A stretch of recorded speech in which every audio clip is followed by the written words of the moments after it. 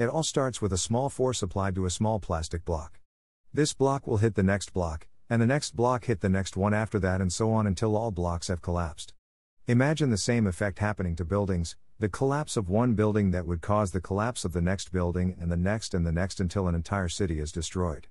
The initial disturbance may be small, but the effect it leaves can compare that of a small atomic bomb. If we see cities being destroyed like that, we would quickly gather the biggest brains to find a solution to prevent further damage. This would be a big problem even for the biggest brains, but it is something that can be prevented by a simple solution, to prevent that initial disturbance, for example.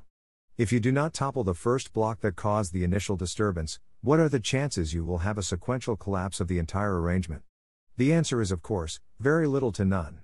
If the destruction of an entire city is caused by the removal of a single doorknob in one building, it would make sense that to prevent the downfall of an entire city, all you would need is keeping the doorknob well secured. Diabetes is a disease that starts by an inability of cells to store sugar from the blood. It is a simple, usually self-inflicted defect that leads to a dangerous accumulation of sugar in the blood, which happens slowly over time. This gradual rise in blood sugar can go on for years, even doubling its normal levels before it starts to show some symptoms of concern. If blood sugar is not controlled by either medication or drastic lifestyle changes, it can lead to shattering end organ failure of essential organs like kidneys and the brain. Once these organs are affected, your days of living would become numbered, literally. Sometimes the symptoms that can cause someone to seek medical attention can arise, and before they could even get to the emergency room, they will pass into an exceptionally long nap. In other words, quite often diabetes does not present with any symptoms, and when it eventually notifies you of its presence, it can take away your life within weeks, days, or even hours. This is happening to millions every year. Most deaths are not due to diabetes itself, but instead due to the complications associated with diabetes. For example, diabetes can cause heart disease, a leading cause of death in Canada today. One way of looking at the data is, of the 3 million Canadians currently living with diabetes, about 10% of that population may not survive the next 10 years. We are talking about 300,000 citizens dying because of one preventable disease, which is about 82 individuals dying every day, or 3 people per hour, due to one debilitating condition that can be prevented. These numbers are extremely conservative, and they are probably higher in reality.